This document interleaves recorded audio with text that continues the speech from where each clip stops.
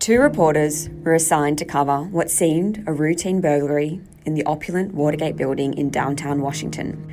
It was the first step in what must be the most devastating political detective story of the century. Here is their amazing story, from the first suspicions through the torturous trail of false leads, lies, secrecy, and high-level pressure, to the final moments when they were able to put the pieces of the puzzle together and write the exposé that won them a Pulitzer Prize. This is the definitive history, written by the two determined journalists responsible, of how a scandal was uncovered, which still reverberates throughout the world. Ladies and gentlemen, welcome to All the President's Minutes. I'm your host, Blake Howard. I'm going to read from my next guest's article about The Insider, which reads, "Journalism enjoyed a period of popularity in the wake of Watergate," says Lowell Bergman, who recently taught journalism at the University of California, Berkeley. When there was a lot of public education about the value of good information, that's when investigative reporting, if you will, was fashionable.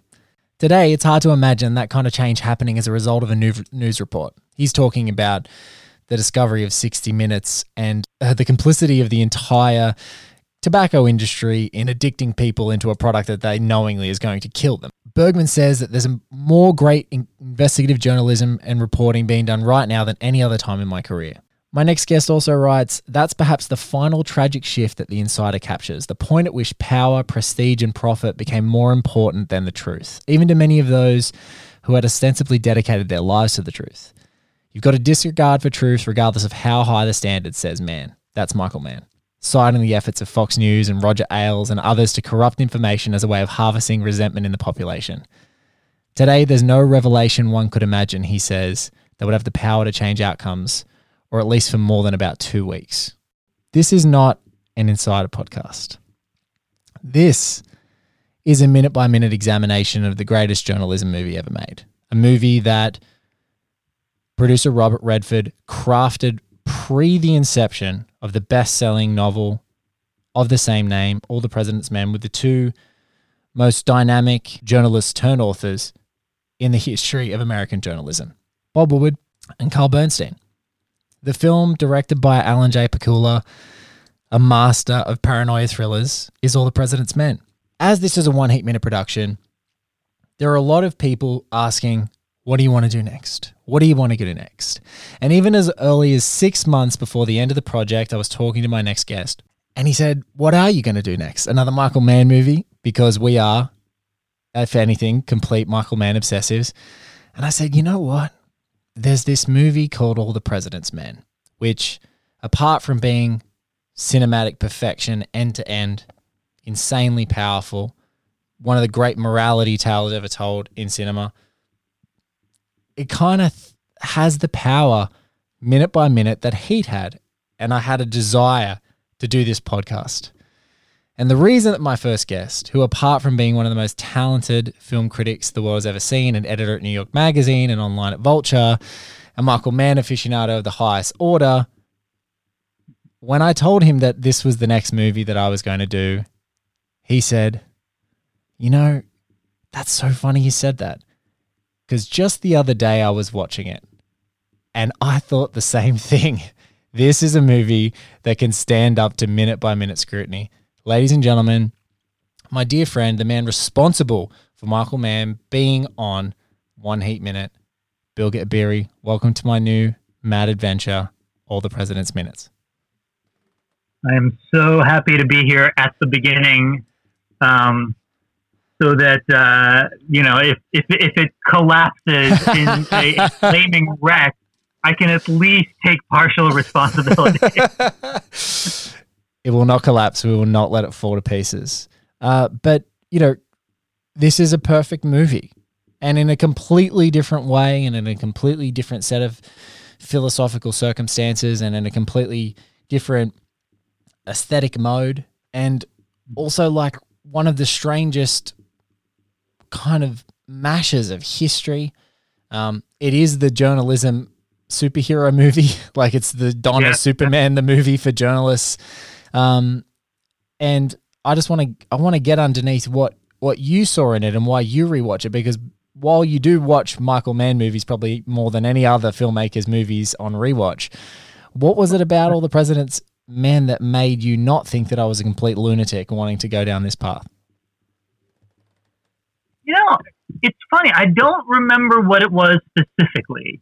But I will say the thing about this movie is, and I think people, I mean, obviously when you see it, but like it has a reputation because of the book, All the President's Men, and obviously because of all the work that Woodward and Bernstein did.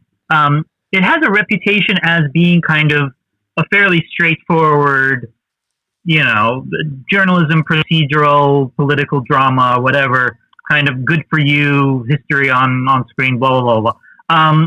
But then when you watch it, it's actually like almost fucking avant-garde. I mean, it is actually a incredibly well-made film and a very stylized film. And it's, and it's also, I think one of the reasons why it bears kind of close analysis is because the film has these fascinating ellipses. Like it doesn't spell everything out for you.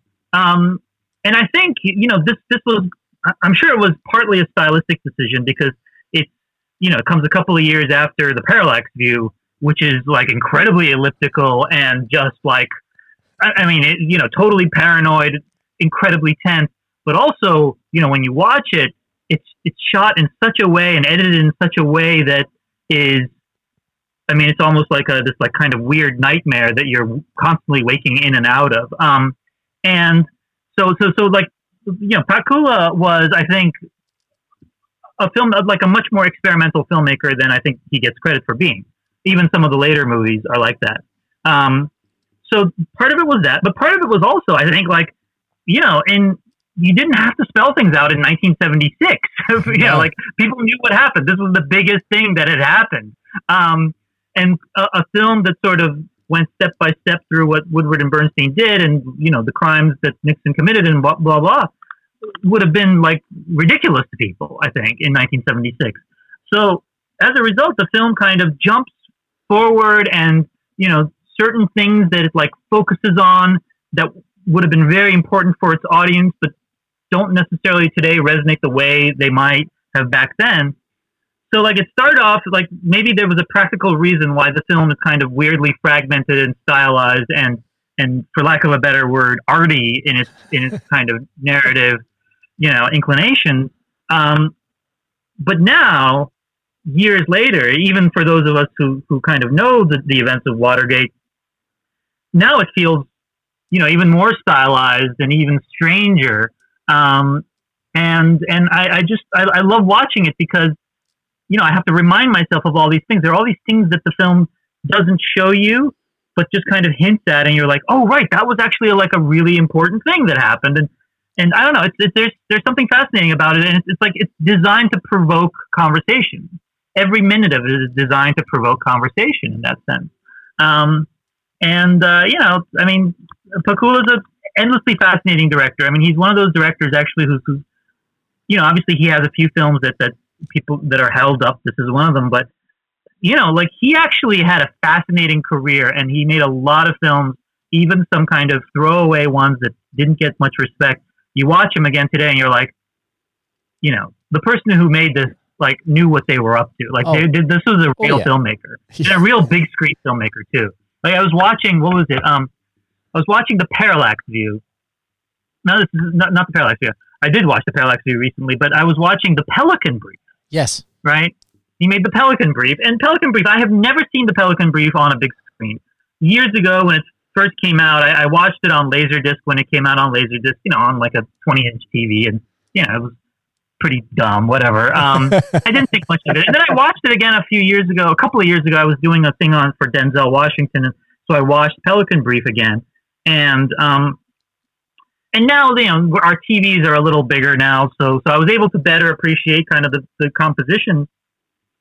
But when I saw it, I was like, this is such a big screen. This film is so clearly designed for the big screen with these kind of wide shots where, the figures are tiny and things like that. And I really regretted not having ever seen it on a big screen. And I also thought to myself, somebody needs to do a retrospective of Pakula's work, because I think, like, these are films really that deserves to be rediscovered on a big screen. I think you're right, because he's got 16 directorial credits between 69 and 1997, and his second last movie was The Pelican Brief, which, was kind of a much more sort of popcorn. It was like a popcorn President's Men, but like a pulpy popcorn airport, inspired by Grisham or one of those.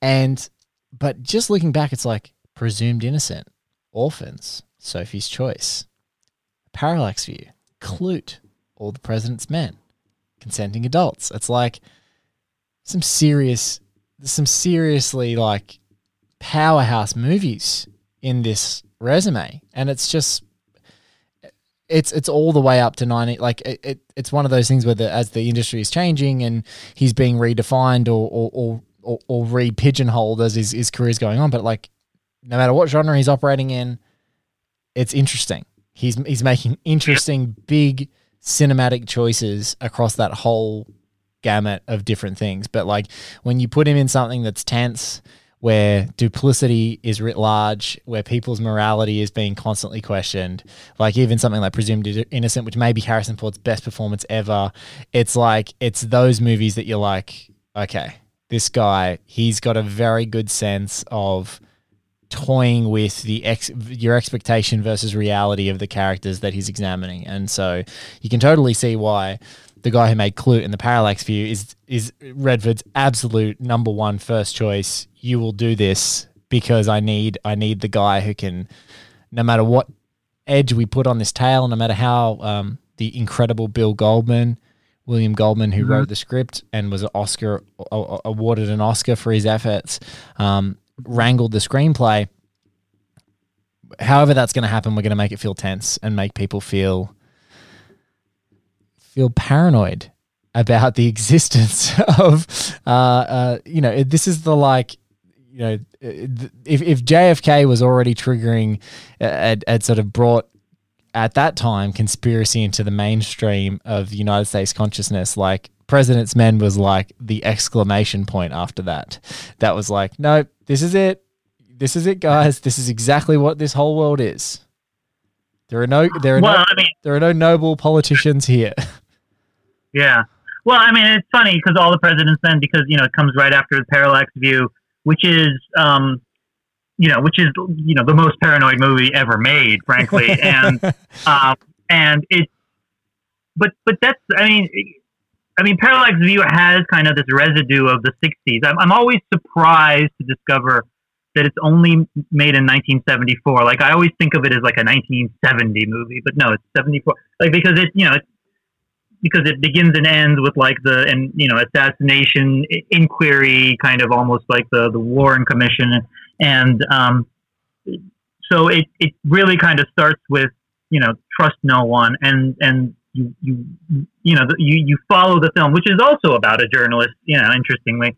And you follow this character into this world where everything is like, or nothing is as it seems. And it's so nefarious and so sinister, and yet you can't really get your hand on it. Like you don't quite know exactly what he's uncovering.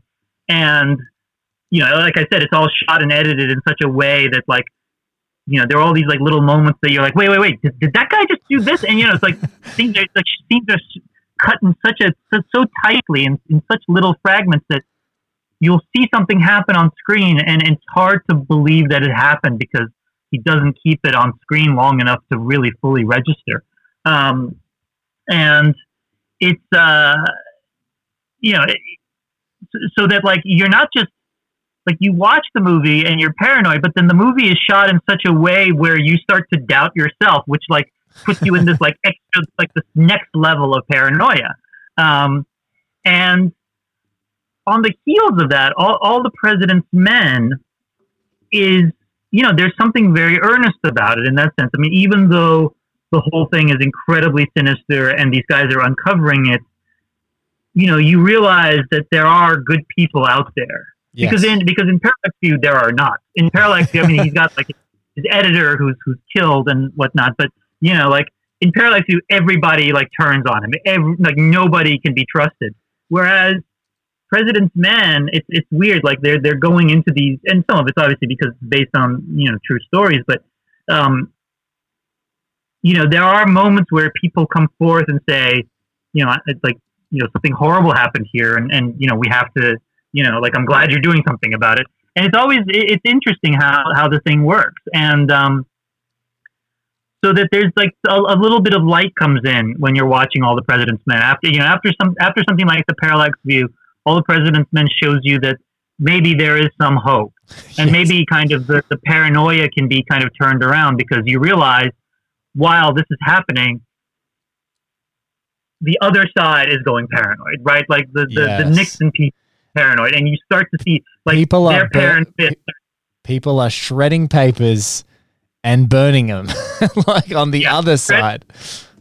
They're shredding papers, and you kind of feel you can see the paranoia seeping out, even though you don't see these people as much, but like you can sense it. And I love how the film kind of evokes the sense of there's this alternate world, not the alternate world, but this alternate narrative where like the people at the on the Nixon side are just like completely losing their shit, and they're just like in utter disarray, and they're just like threatening people left and right, and it's just like complete chaos. We don't see that. We just sense it from just like all the things that these our journalist heroes are methodically doing. So I love how like All the President's Men kind of turns the paranoia back, and suddenly you can sense the bad guys are paranoid now too. Well, in that perfect segue, we're going to watch the very first minute of All the President's Men together. And speaking of avant-garde choices and speaking of kind of like kicking off with the feeling of movie, the power of the blank page is the power of the first minute of a minute-by-minute podcast. So Bilger and I are going to watch the very first minute of All the President's Men together. We're going to come back and unpack it for you and then talk about everything. Because this won't be the last time I'm going to ask him to be on the show. I'm giving him the first minute, which is a tough one. It's just paper. It's some paper. It's a news feed. So he's got to come back for a really juicy scene, but let's do this one together.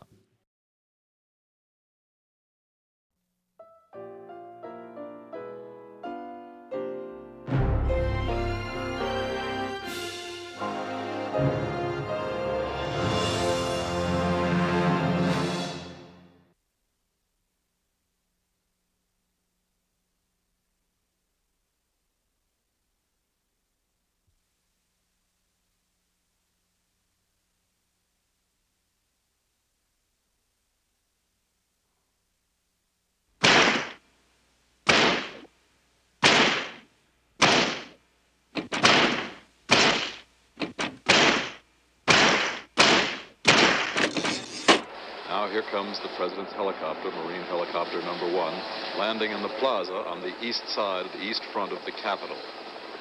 The helicopter hovering gently just off the ground. Amazing timing, the President flying all the way across. All right, there it is. There it is. Blank paper. That classic Warner Brothers thing, and then blank paper. And it feels like an impossible time before anything happens to that white paper. And it's just something that I've forgotten a million times and then remembered a million times as I rewatch this movie, is that it just kicks off with just a contextual, context-setting date written on a typewriter, and then the news footage of Nixon addressing the nation for his first term. Well, and also the shot of the helicopter, I think, is interesting because as I believe, Nixon leaving on a helicopter after he resigned is also, if I remember correctly, an iconic image. Yes. I wasn't around for it, but so I think that, there is a certain guy, but we don't see Nixon leave at the end of this one, I don't think, but, no.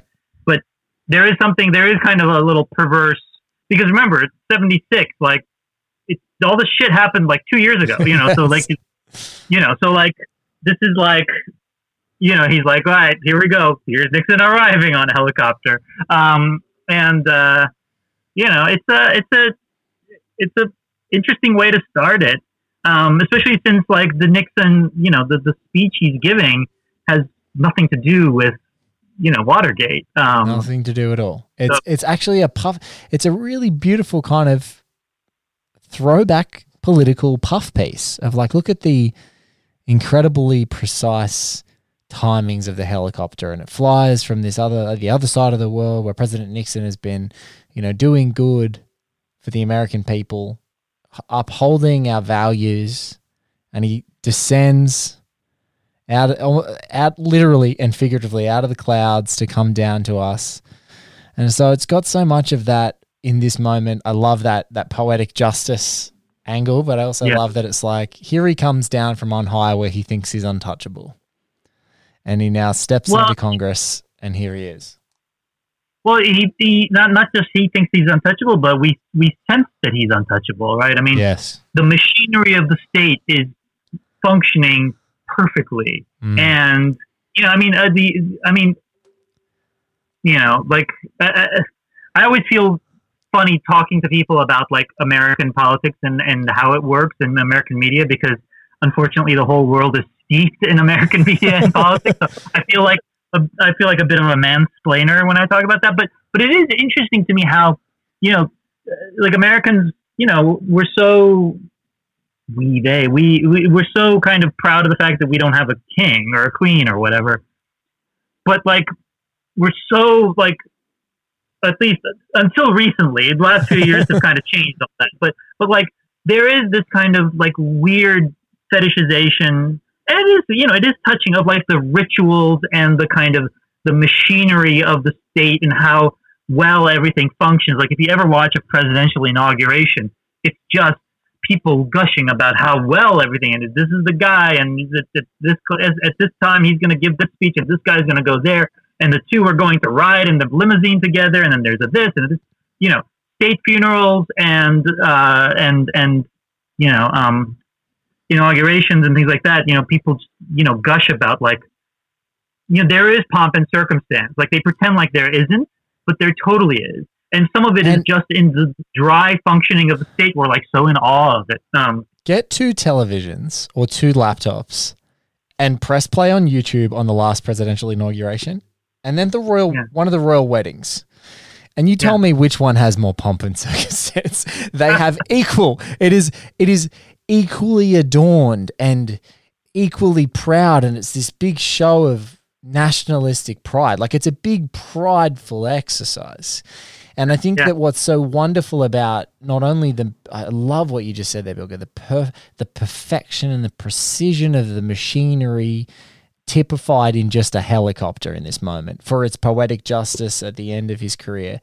But this entire sequence in this clip on reflection is that, and just literally seconds after we watch this, there's such a chorus of unified support that I just don't think really has ever, maybe since this moment, since Watergate, since the time of these revelations, since the time of the Nixon administration, since the time of the Vietnam War, I can't remember other speeches and things where there was not at least a slightly more divisive edge, as in a president is coming to make an inaugural speech about something the year ahead, etc. But like in this moment, like it's emphatic. Like everyone's clapping, everyone's on their feet, everyone is supportive of the direction. They've done their political tussles in the media and in the public and for the election.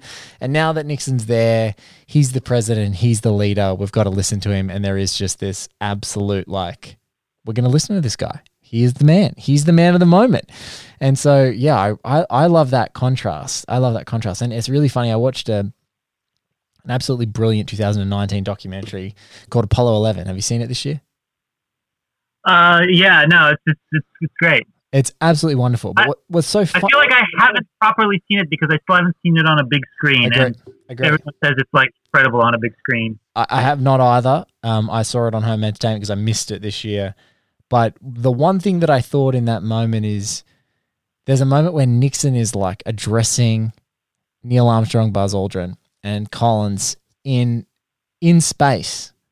Once they're back in their once they're back in their little module on the moon, and is actually having a conversation with them about how the pride of America and human ingenuity and purpose and hope. And knowing the ins and outs of this story and being prepared for the ins and outs of discussing this film and discussing the book that inspired it and then the following books, The Final Days, and this being a nexus of really politics, history, journalism, filmmaking, and all of those things that are currently echoing in today's political climate because they're inescapable to talk about. I just thought for like a brief moment after being in the headspace of Nixon's a dirtbag, I was like, God, I know he's a dirtbag. I know he's going to get fired in a couple of years after this happens, but man, he was really articulate. And he said something that sounded like selfless and wasn't purely nationalistic. And it was about humanity. And I was like, this is so... Even Nixon looks good in Apollo 11 is what I thought to myself. Well, I mean, look, Nixon had great speechwriters. I mean, that's not like Nixon speechwriters were kind of like they later kind of became famous in their own right. But, I mean, look, there is, I know today it's unfashionable to talk about this sort of thing, but Americans are not terrible at kind of building consensus, or used to not be terrible about kind of building consensus after an election and allowing the president to govern. That's changed in some time, and it's unfortunate, I think, in many ways. But in other ways, it's perfectly understandable. And Nixon was a popular president. I mean, it's awful. I think he was a monster, but. That's the thing. That election in 1972, he wins by some insane amount. I mean, he destroys Goldwater. The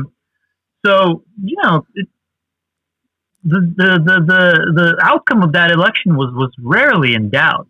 But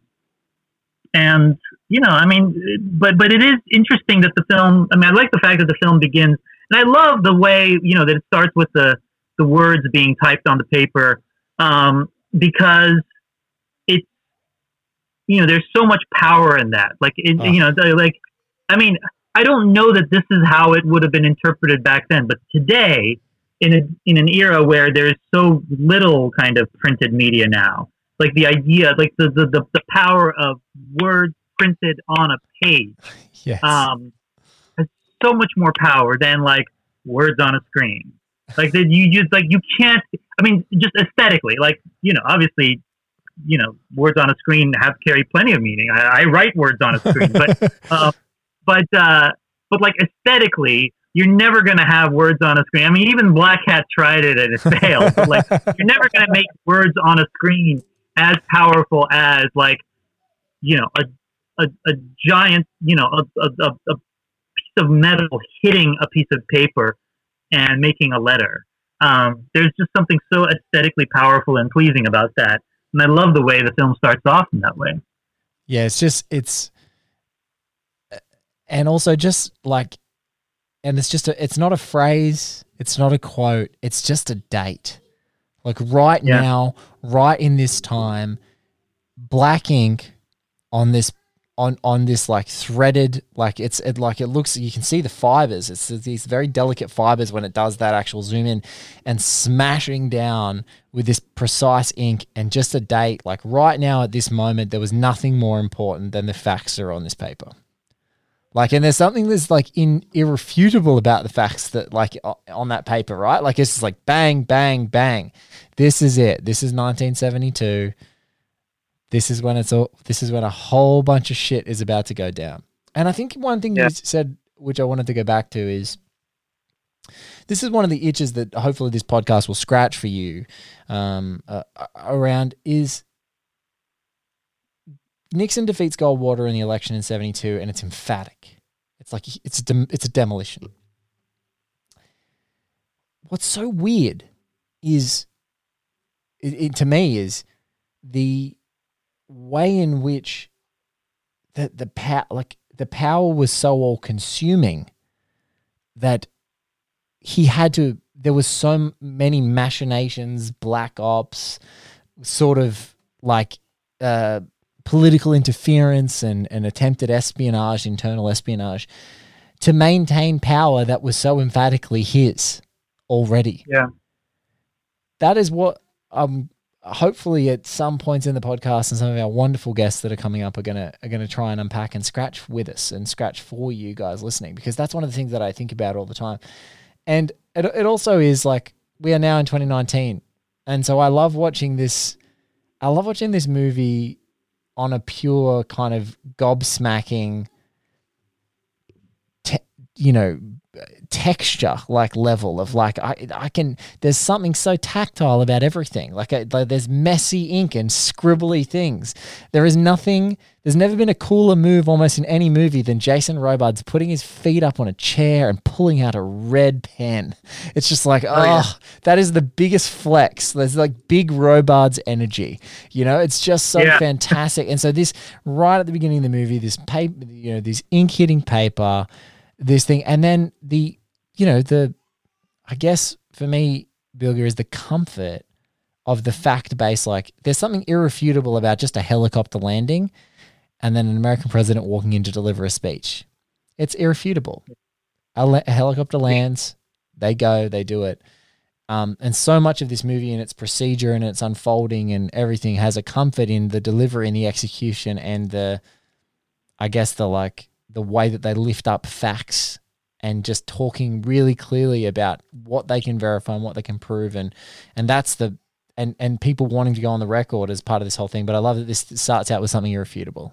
Well, I was going to say, I mean, there is you mentioned Robards, and, with all of that stuff, it's interesting, you could compare this film a little bit to, I mean, obviously, for obvious reasons, you could compare it to The Post. Yes. Right, which is a great movie. I love The Post, and it takes place a few years before this stuff, but is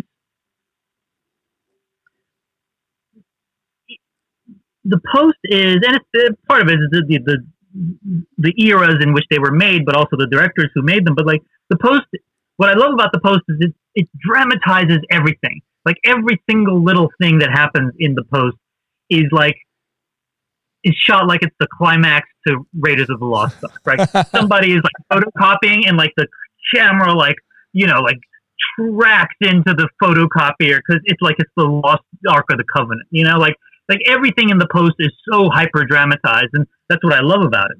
And All the President's Men, and I think this is something that Pakula was very good at. He actually under dramatizes things. Like things happen so casually. It's like Jason Robards, he's off on his way to a party or something. He's in his tux, or let me take a look at that. It's like everything is kind of moving along, and it's all very casual. And Dustin Hoffman is kind of mumbling his lines, and Robert Redford is just kind of very charming and soft spoken. And in that great scene, you've got the wonderful Jack Warden just eating the scene as Harry Rosenfeld just going. He's the only one who's just like, what's going on? And he's like, that's what you call a damn fine piece of American journalism, man. It's just like he's eating it, and then Robards is like, what? I'll just sit here, put my feet up. This is exactly. That was but even just the smooth functioning of like the newspaper itself. It's like, you type your thing, you give it to the copy desk, and then they take it, and it's like, and then I can't remember which one to say. Like Redford is taking the Hoffman's thing, or Hoffman is taking Redford's thing. I can't remember. Hoffman takes Redford's thing. Bernstein takes Woodward's, and goes, "I brought it to the front." But like but like all that stuff it's all so casually done. Like there's this like kind of very mundane quality to everything. It's still fascinating to watch. It's not boring or anything, but you're still mesmerized by it. But you're mesmerized because it's so casual, and because it just feels so lived in and real and tactile. And like it takes a while for these guys to even realize what they've got, right? Yes. It's just kind of like everything is just kind of casually, smoothly functioning in its way, and they're doing their things. And it's just like, and then there are certain points in the film where you're like, oh wait, like this is what's going on, and like holy shit. And it's like, and I love like Deep Throat in that sense is actually the he's kind of like, he brings the noir element, right? Yes, like the casual things, and then suddenly it's like you know, guy in like a, you know, underground parking lot, you know, in the shadows, and suddenly it goes fully noir. And I love the fact that later on we found out this guy was like the vice director of the FBI or something. Because they're the guys who are going to completely like overdo everything, clearly, you know? Like it makes perfect sense. Yeah, and of course, and doesn't every FBI guy like want to be Sam Spade? Like, isn't that the whole thing? Yeah. Yeah, no, exactly. And so I love how kind of casual and like the film just kind of lulls you into its rhythms, and you're sort of pulled along, even though it's, like I said, it's a very fragmented narrative, but you're kind of really just sort of pulled along very casually. And then it's only kind of gradually, even though you know what's coming, even though you know the story, but like, you know, you're only kind of gradually made aware of how kind of really kind of dramatic and earth-shaking all this stuff is. I think it's a massive credit to Bill Goldman, the amazing screenwriter, arguably one of the greatest screenwriters of all time, and a movie industry and culture writer, writer of The Big Picture and What Lies Did I Tell. And throughout this podcast, you're probably going to hear some excerpts of those wonderful books read out, because there's some really colorful stuff written about this film in a couple of those. But I think one thing that I love about Bill Goldman, and exactly what you were talking about, is his work hasn't necessarily been typified with like self-awareness, as in like outward, showy self-awareness, but the movie has an awareness of its own pace, like in such a way that there's wonderful scenes, and some of them are the most powerful scenes of the movie, where you get Robards as Ben Bradley going, "Where's the goddamn story?" Like, it's the movie asking itself, where the hell is this going? And such is the power of the movie that you get lost in what's happening, that the monumental, you know, cultural shifting events that are the result of the end of their incredible journalistic work, it kind of gets lost in the procedure of the day-to-day. And then Robards is there going, where's the goddamn story? Like, what the hell is this thing doing? And so it has those little awareness moments, and I think we're going to dive into that, is like, we'll talk the machinations of the script, but I think that's, you know, and it all starts with like, what is the exact tone this movie is going to set from the beginning, and then having the stones and the audacity, and, you know, that, like, I love what you said about Pakula having maybe a little bit more avant-garde like energy of like, we're just going to take this in a car park, this needs to be full parallax view, like this has to be full like parallax view noir moments, and then we can sort of get back to these rhythms. But in these moments, we're going to get inside the head of Woodward, this, you know, Midwestern guy, big, you know, beautiful Robert Redford, and we're going to get creeped out by Washington's underbelly. And it's just wonderful. It's just so wonderful. There's going to be so much to talk about. So much crazy stuff. It's one of those movies that is sort of weirdly comforting to watch, in part because it's, like I said, it's so kind of casual in that way, but like you can kind of lose yourself in just the procedure of all this stuff. You know, there's some movies that are like alternately like incredibly disturbing and also incredibly comforting, right? Yes. Like I would not classify Parallax View as comforting in that way. Parallax View is actually like a very agonizing movie to watch. Like it makes you feel just like really fucked up inside. But there is something about, you know, the charm of those two actors here. Yes. Where they're so, you know, they play off so well against each other. And also they're like nothing like Woodward and Bernstein, as far as I can tell. No. I've only really seen Woodward and Bernstein in their later, you know, iterations as grand old men. I'm gonna hold Bill Graff a picture. So Hoffman very much more looks like Bernstein, dark. Sure. You know, but absolutely much better looking. Under the fop of hair, it can kind of sort of semi-fool you. But Woodward would be very thrilled that Robert Redford is portraying him, because different colored hair. I think the posture is, what Redford really nails with Woodward. It's that kind of, my family for 3 generations have done nothing but farm work, not non-intellectual pursuits, physical. And then he comes on and he's got this great, he cuts a fine, he's the movie version that everyone would want of themselves. Let's be fair. Like, yeah. I mean, I think this is almost like where it started too. Like Yes. the idea that like you could be just like a complete schlub and a guy like Robert Redford might play you in a movie. like that. This is where I think that joke maybe began. I don't know. But yeah, I mean, I think also, by the way, you mentioned, I'm still wondering when the Bill Gabberi biopic comes out, is it Oscar Isaac that's going to be playing you? Is that what's happening? Yeah, that would be very flattering. Do you hear the cat? I do. She has made her appearance. It would not be a show without you that your cat didn't appear in. No, of course not. By the way, you mentioned The Final Days. I don't know if you've ever had a chance to see the movie The Final Days.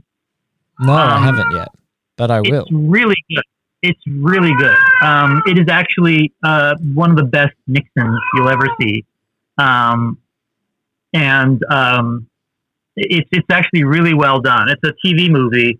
I don't know. I have a VHS of it that I got off eBay years ago when I had to do like a list of. So is it you're talking the 1989 Final Days? Was it? And it's got Lane Smith as Richard Nixon. Yeah, Lane Smith. Yeah, Lane Smith as Richard Nixon, and it's fantastic. It's actually really. It's nothing like All the President's Men. Obviously, it's not. It's set in the Nixon White House. But it would make an interesting. I've never like watched the two movies together, but I probably should because I think it would make an interesting. I've never read the books, but I think it would make an interesting. The book I've read, and funnily enough, it's just sort of nursing presidents with me, and it's like this book is at least the print copy that I've got is 360 odd pages, and the really I want to say it's and I haven't got it marked out, and I will for future podcasts, but it's about 180 odd pages in is where the movie stops. Like if you're reading this, like it is essentially like the trigger point for everything that we've seen in the movie is literally in that in that first chunk. And so even in the and the flair of the original address and that particular date going up on the screen obviously is a purely screenwriting choice. But it's like it's so funny that like to crack this script, that's where it is. So if you are interested, the book goes much further in and of. Excuse me. Obviously, The Final Days goes even further. It is like literally in the thick of it. So yeah, and there's a stack of other great Watergate books that we'll be referencing as part of the show because there's just so if you want to really dive down some rabbit holes, you just need to right now in 2019 because so many of them there's a stack of praise that is associated. Just type in Watergate into Amazon.com or something like that and get the books they're coming out of your ears. There's some really great ones, but I'm going to check that out. Final Days, 89 telly movie. Yeah, if you can't find it, let me know. I have a VHS of it. Like I said, I got off eBay. I don't know if it. I mean, this was years ago, so it's entirely possible that it came out on DVD later, or perhaps has appeared on some great gray market sites or something, or streaming. I really enjoyed it. I thought it was a very good film. Yeah, and I mean Nixon movies also, Secret Honor and all these other ones, Frost, Nixon. It is fascinating how, Nixon is, I think, after Abraham Lincoln, our most, cinematic president, because he's such a great villain. And don't forget, obviously Nixon, the Oliver Stone Nixon, which is a great movie. A great movie. And it was a movie that for some weird reason in Australia, when they brought out that wonderful, double box set of Oliver Stone stuff pre-Alexander, it was not in there. Yeah. Like it was in the one in the States and you had to go and find it, but it was absolutely incredible. And then there's also, I wanted to ask you if you saw this, there is actually the movie Mark Felt, The Man Who Brought Down the White House, starring Liam Neeson. Whenever the FBI hears a piece of gossip or information such as, I saw so-and-so out with another woman, not his wife, we're supposed to write everything down in memos. All your secrets are safe with us. How long have you been in the FBI? 30 years. That's a lot of information. I give you the guardian of the American dream. Mark Felt. Fidelity, integrity, bravery. Ladies and gentlemen, the G-Man's G-Man. What is it? You better get down here. 5 men were caught early this morning in the Washington headquarters of the Democratic National Committee. Here's what we know. The men who broke into the Watergate are not the end of this thing, but the beginning. There are no more interviews with White House people without permission. What? We put the investigation to bed in 2 days. The director of the FBI ordered the FBI to stop its own investigation. The nation tonight is in the midst of what may be the most critical constitutional crisis in its history. The White House has no authority over the FBI. We can at all. All this truth, it must be terrifying to you. No one can stop the driving force of an FBI investigation. Not even the FBI. What you're doing will bring down the whole house of cards. Washington Post. This comes from classified FBI files. The White House has it, and now you have it. FBI agents have established Watergate incident as political sabotage. There's a spy in the FBI. The White House is going to sanitize the entire town. How high? How high does this go? What about the president? Is the president lying? They're all lying. There's a nickname for you at the paper. Deep Throat. And Mark Felt, for people that don't apparently know right off the bat, is the man who later became known after his death, became known as Deep Throat, because he was an associate director of the FBI.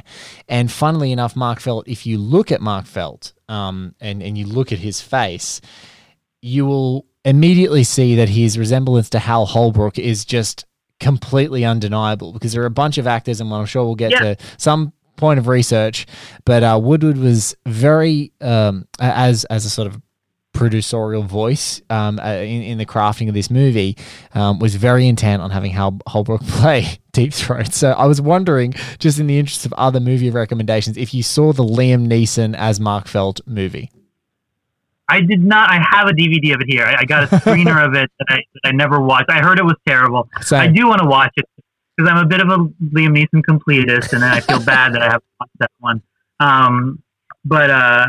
But yeah, no, I heard it was terrible. I mean, yeah, no, that's the thing. I remember when they, when Mark Felt finally emerged, I was like, holy shit, he actually does look like Hal Holbrook. And I'm shocked that they did that. Like, Woodward was otherwise so careful about hiding his identity that you would have thought he would have cast, like, I don't know, some like Alan Arkin or something. Get Alan Arkin. Get someone who doesn't look like. But it's like funny that even in the movie Magic, it's like, no, we wanted Hal Holbrook because he's a great actor. It's like, they told that. Well, they must have believed that for 30 years. Until Mark Felt came out. So, yeah, it's just it's so funny. I mean, I would love to hear those conversations of like, God, Woodward really has a hard-on for Hal Holbrook, Like, that's hilarious. It's so good. It's so good. Well, I think that's it. I think that for our very first minute, I think the precision and the power and of the American political machine and the definitive and undeniable fact-based emphasis of those strikes coming down, and again learning new wrinkles into one of my dear friends, Bill Gabieri, that he's also a Liam Neeson completist amongst everything else. Thank you so much for being a part of yet another one of my crazy endeavors. Thank you. I'm looking forward to coming back. Yeah, you'll be back. We'll get you into that underground garage with Mark Felt. And just finally, the latest results of the Gallup poll? Half the country never heard of Watergate. Nobody gives a shit. You know, you guys are probably pretty tired, right? You should be. You know, you've been listening to Minute podcasts on One Heat Minute Productions, like One Heat Minute, The Last 12 Minutes, The Mohicans, Increment Vice. Well, you know, go home, get a nice hot bath, rest up 15 minutes and get your asses back in gear. Because over here at One Heat Minute Productions, we're under a lot of pressure, you know. And, you know, I put us there. So nothing's writing on this, just, you know, the First Amendment of the Constitution, freedom of the press, and Bilger's got his feet up on the table, and maybe the future of One Heat Minute Production podcast. Not that any of that matters. But if you guys fuck it up and don't listen, I'm going to get mad. Like the Washington Post coverage of Watergate, this podcast is a collaborative effort. I want to say a huge thank you to our narrator on this episode, Holly McBride, who read the opening blurb from the Simon & Schuster edition of All the President's Men. Huge thank you to Bilger Ibiri, our first guest, our lead-off man.